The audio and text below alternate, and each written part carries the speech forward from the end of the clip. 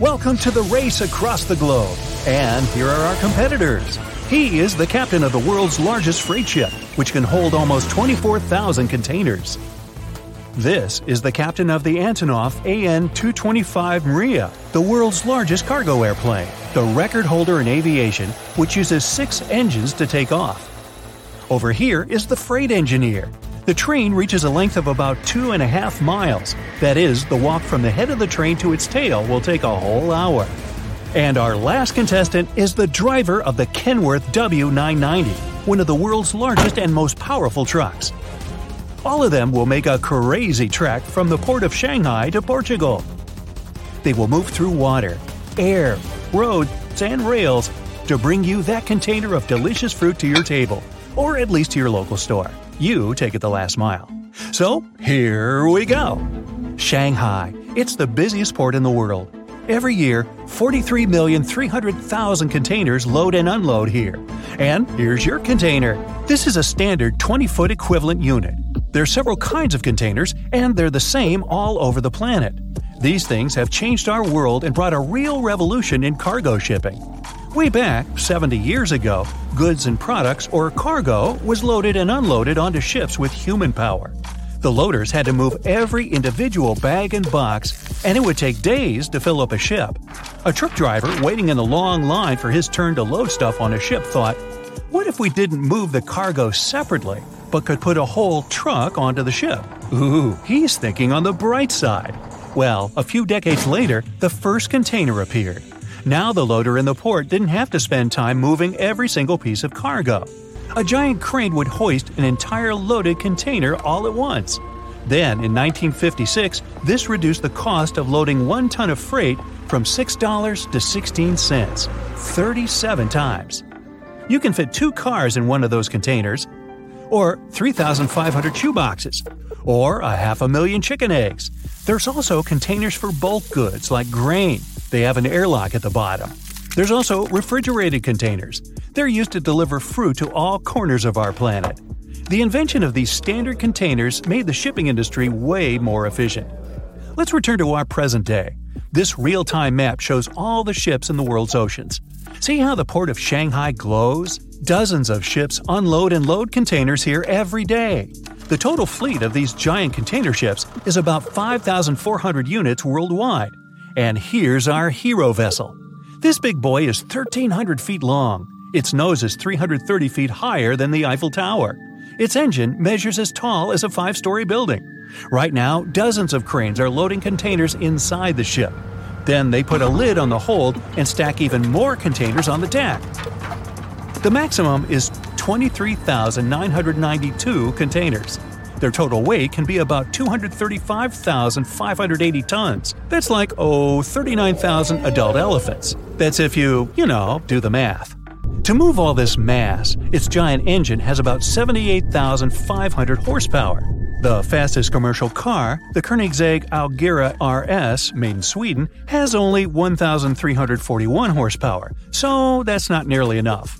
Now, you'd think it would take a huge team to drive such a giant, right? Nope, no more than 20 people. This is the captain. Several assistant captains oversee each deck: the engine crew, the helmspersons, and the tech crew. And the most important people on the ship? The cook and his assistant. Hey, you gotta keep that crew happy, right? The captain orders start the engines, and the crew gets to work. Tugboats help the colossal container ship slip out into the bay.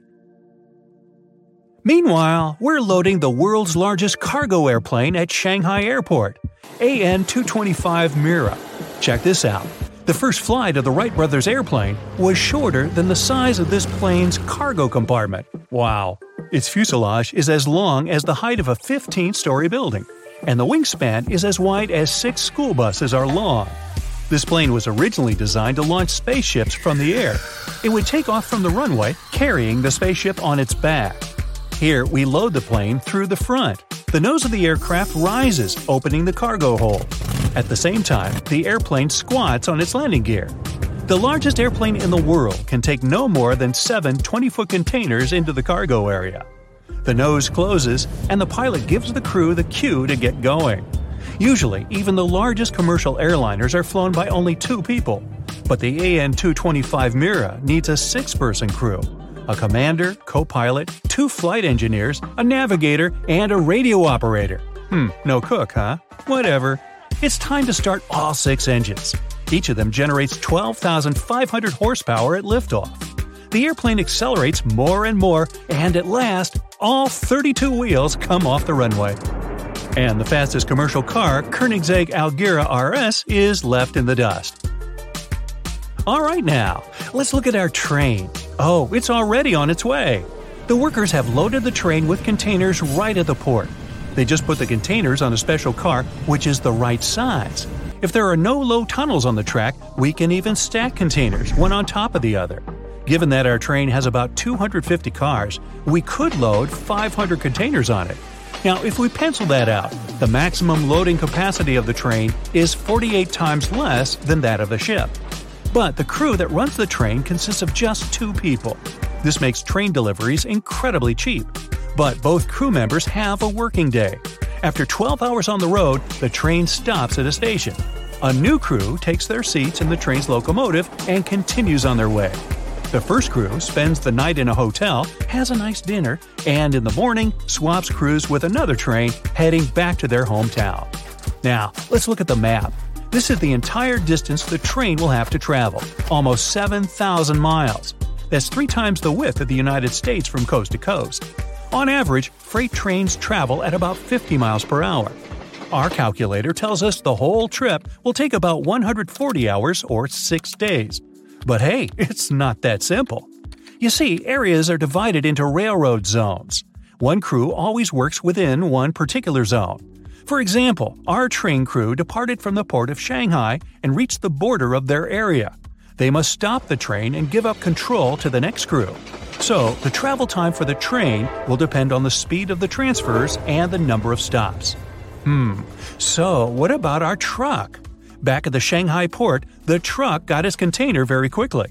It pulled up to the loading area, and a big crane gently dropped the container on it directly from the ship. Done. Much faster than a plane or a train. From this point on, its journey began. The truck's route will be about the same as the train's. The average speed of the truck is about 60 miles per hour. If driving non-stop, the journey would take 5 days. But one driver can only work a certain number of hours. A working day lasts 14 hours, of which the truck can only drive 9. When he has reached his limit, the truck driver must find a suitable place to rest and recuperate. You've probably seen the trucker parking lots along the highway. They look like big gas stations. Here, the driver can always take a shower and eat. The driver will sleep right in the truck. The Kenworth W990 has a special place for this right behind the driver's cab. And there's not only a bed there, no, there's separate air conditioning, windows, lights, and several compartments for personal belongings.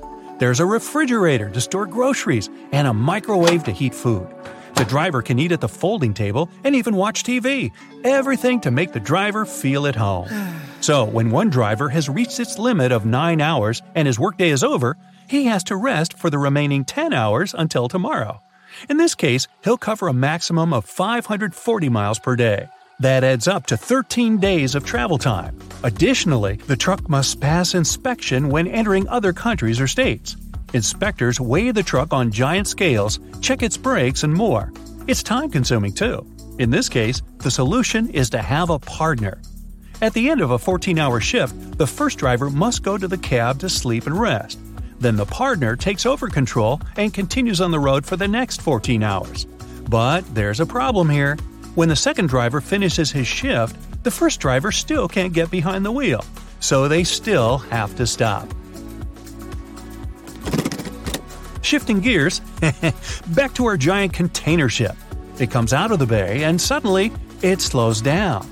Yes, that's all for the economy. The East China Sea is very busy near the port. Dozens of ships are waiting in line to get into port. So the captain gave the order to increase speed so as not to hold up the party. But as the ship entered the open sea, it slowed down to about 20 knots. That's about 23 miles per hour. That's very slow, especially if we look at their route. It's a trip nearly across the globe. The total distance from the port of Shanghai to Portugal by sea is about 11,000 miles. But our ship moves almost non-stop, 24/7. Ideally, it would take 480 hours or 20 days. But there are a few variables out there for a ship on the open seas. Take storms, for example. The ocean can be a rough place. Sometimes the waves there reach great heights, enough to overturn even a ship this big. So the captain heads to the bridge and takes control. The navigator turns the ship's bow into the wave to keep it from overturning the vessel. The bow of the ship rises and rushes into the sky. Once on top, the ship begins to plunge off the wave like a surfer picking up speed. After a few seconds, the bow hits the water hard, causing a solid splash of water. High and narrow waves can be especially hazardous. Coming down for them, the ship can dive too much underwater, almost like an arrow, and go under. Or worse, it might break in two under its weight. But fortunately, the wise captain overcame the storm, and we arrived at the first checkpoint of the voyage. This is the Strait of Malacca. All ships traveling from Asia go through this bottleneck. Otherwise, they would have to make a long detour through Indonesia. The Strait of Malacca is not only narrow, but also shallow. If the ship's depth in the water, or draft, is deeper than 65 feet, it will run aground, and that's not good. That's why we don't build ships bigger than this one. But our giant makes it through and into the Indian Ocean. Now, look up into the sky. The largest aircraft in the world, the AN-225, is now in the air at cruising altitude. That's about 5.6 miles. The planes choose this altitude for several reasons. The atmosphere here is not as dense as below, so the airplane has less air resistance or drag and burns less fuel. Another reason is bad weather, which just doesn't exist here. Thus, neither rain nor snow is a problem for it. Now, given the curvature of the Earth, the direct distance between Shanghai and Portugal is about 6,500 miles. The cruising speed of the AN-225 is 500 miles per hour. That means the plane can cover this distance in just 13 hours, compared to 13 days for our truck. But the aircraft will have to make at least one stop. Considering that such a huge plane can't land at all airports because it needs a long runway, refueling stops should be carefully chosen. The airport in Dubai has a long enough runway so that the AN-225 can land there. The captain begins the descent procedure. Such a heavy plane needs to calculate the weight for landing accurately. If it's too heavy, the plane's landing gear might break and lead to an accident, which really should be avoided. This is why planes sometimes make several circles around the airport to burn any excess fuel. The weight of the remaining fuel can be critical for landing, so the aircraft captain makes sure the tank is properly empty and lands the plane. When empty, the AN-225 Mira can cover a distance of 9,570 miles. That's enough to get from Alaska in North America to the most southern point of South America, or from New York to London and back. But when loaded with cargo, that distance is almost cut in half. The captain lands the plane and brings it to a stop. Time to feed the beast. AN-225 has 13 tanks under the wings. Combined, they hold 300 tons of fuel. It could take a day and a half and several dozen refueling trucks to fill such a behemoth. So, while the plane is paused, the train has a chance to catch up with it in the race. But there's an issue here too. Different countries have different standards for railroad tracks. The track width in China may be different from the track width in the Middle East and Europe. Yep, we have to change the width between the train's wheels to keep going. In the past, we would stop the train completely to do this. Then we would lift it and change the distance of each pair of wheels by hand. Given that one car has 4 pairs of wheels, and we have over 200 cars, well, this process could take forever. We might as well just unload the train entirely and load the containers onto another one. But now, we can adjust the width of the train's wheel sets right on the move. Now, let's get back on the road again. Whew, our driver just flew by. Well, actually just drove by. A truck like this is indeed the king of the road. It measures 300 inches between the front and rear wheels. And if you add the trailer, it's longer than a school bus, 53 feet. Such a big truck has an impressive weight of 18,000 pounds. That's more than a grown elephant, or as big as 4 sedans. Naturally, the truck has a massive 12.9-liter engine. The average sedan has an engine 6 times smaller. It gives the truck about 500 horsepower, so you can easily pull even a hefty load up a steep hill. The main thing is to make sure that you have fuel. Well, aren't we lucky? The Kenworth W990 has a huge 225-gallon fuel tank. That's 20 times bigger than an average passenger car has, or even that Koenigsegg Algira RS. To fill up such a tank, the pump at the gas station has to go for at least 25 minutes. Hope you're not in a hurry. But this truck is pretty efficient. It can go 6.5 miles burning 1 gallon of fuel, so a full tank will allow the truck to make a trip of almost 1,500 miles. Hey, you can cross the United States from coast to coast with just one stop to refuel. On our 7,000-mile route from Shanghai to Portugal, the truck driver will have to make 5 refueling stops. Meanwhile, back at sea, the captain of the largest container ship in the world looks through binoculars and sees land. The crew has reached one of the busiest waterways in the world, the Suez Canal. It's a narrow strip of water that connects the Red Sea and the Mediterranean. It's the shortest route from Asia to Europe. If it were not for the canal, the ships would have to go around all of Africa, adding another 5,000 miles and consuming tons of fuel and lots more days. Now, an alternative ocean route is through the North Sea, but commercial cargo ships use it only in the summer when the ice has melted and there's a lower risk sailing. At colder times of the year, ships need the help of icebreakers. These are large, powerful ships whose sole purpose is to plow through the ice, clearing the way for cargo ships. But icebreaker services are very expensive, which drastically increases the delivery cost. Now, getting through the Suez Canal is not that easy. You can look at the sea traffic in real time. There are dozens and hundreds of ships lined up to go through it. The canal is about 250 feet wide. That means our ship can go through it with a small margin. But our cargo is too heavy, and the ship could run aground. In this case, the ships that work for the Suez Canal come to the rescue. Some of the containers are reloaded onto them. Our ship becomes lighter and no longer runs aground. The captain receives a message that it's his ship's turn. Tugboats help the giant container ship move through the narrow canal. The ship must navigate 100 miles in a narrow canal to reach the Mediterranean Sea. Other ships are moving from Europe to Asia and moving toward it through the canal. There are special places where the canal widens for the boats to bypass each other. There is also a recently built parallel canal. It's wider, and it allows larger ships to go through there, and it even allows ships to go both ways. On average, the passage through the canal takes about 14 hours. In one day, the Suez Canal can pass about 50 ships. Hundreds of other vessels on both sides of the canal have to wait in line. The ship's captain keeps a close eye on the passage through the canal. Even the slightest mistake can lead to a massive pileup. In March 2021, one of the largest container ships in the world blocked the Suez Canal. It was carrying about 18,000 containers. Strong winds blew the ship off course as it passed through the canal.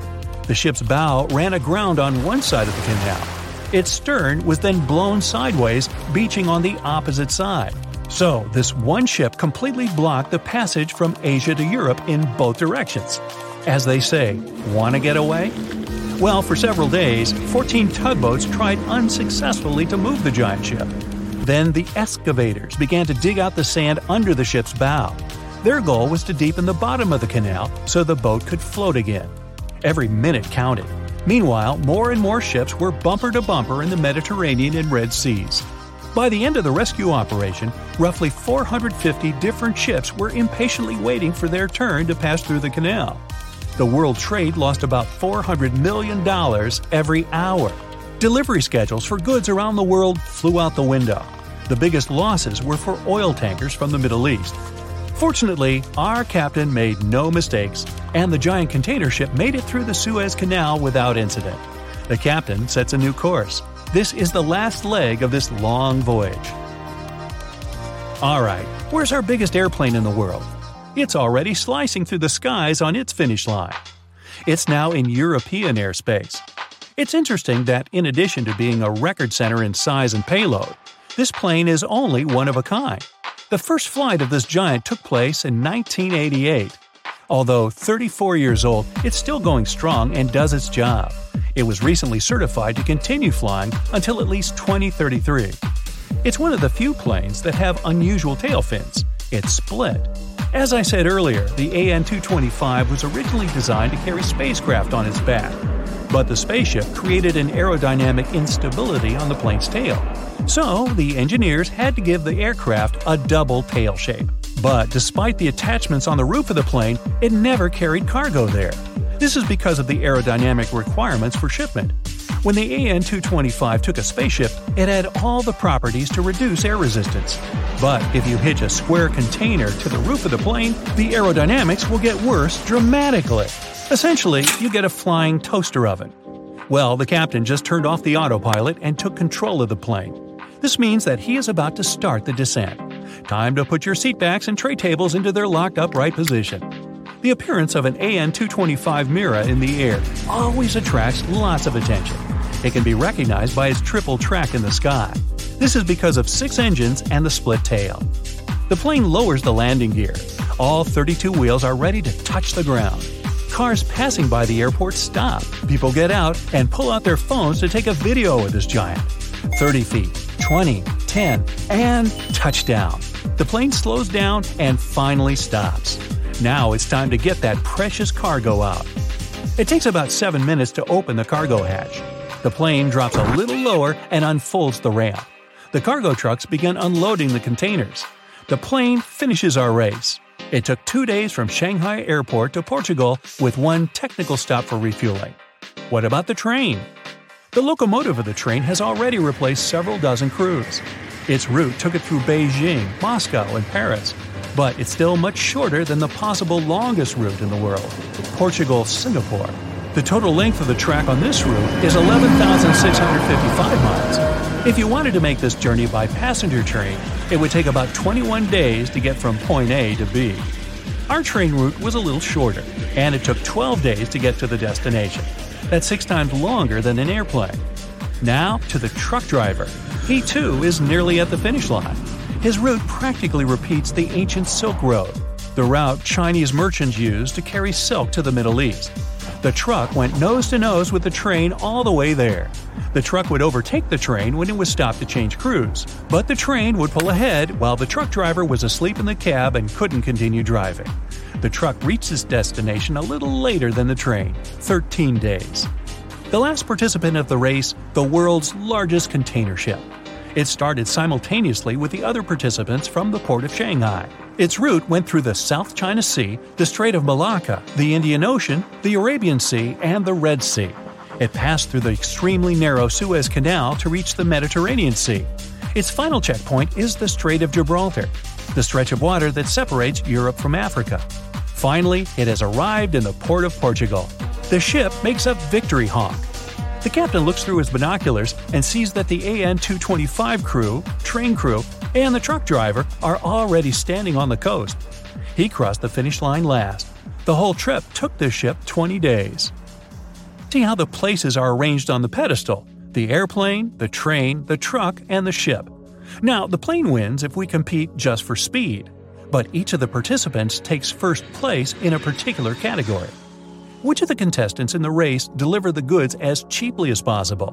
Let's look at the train. To move 1 ton of cargo for 1 mile, you have to pay 4 cents. So if you want to ship a ton of freight from Los Angeles to New York, it'll cost you about $100. In our case, with a train route of about 7,000 miles, the shipping price of 1 ton of goodies would be about $280.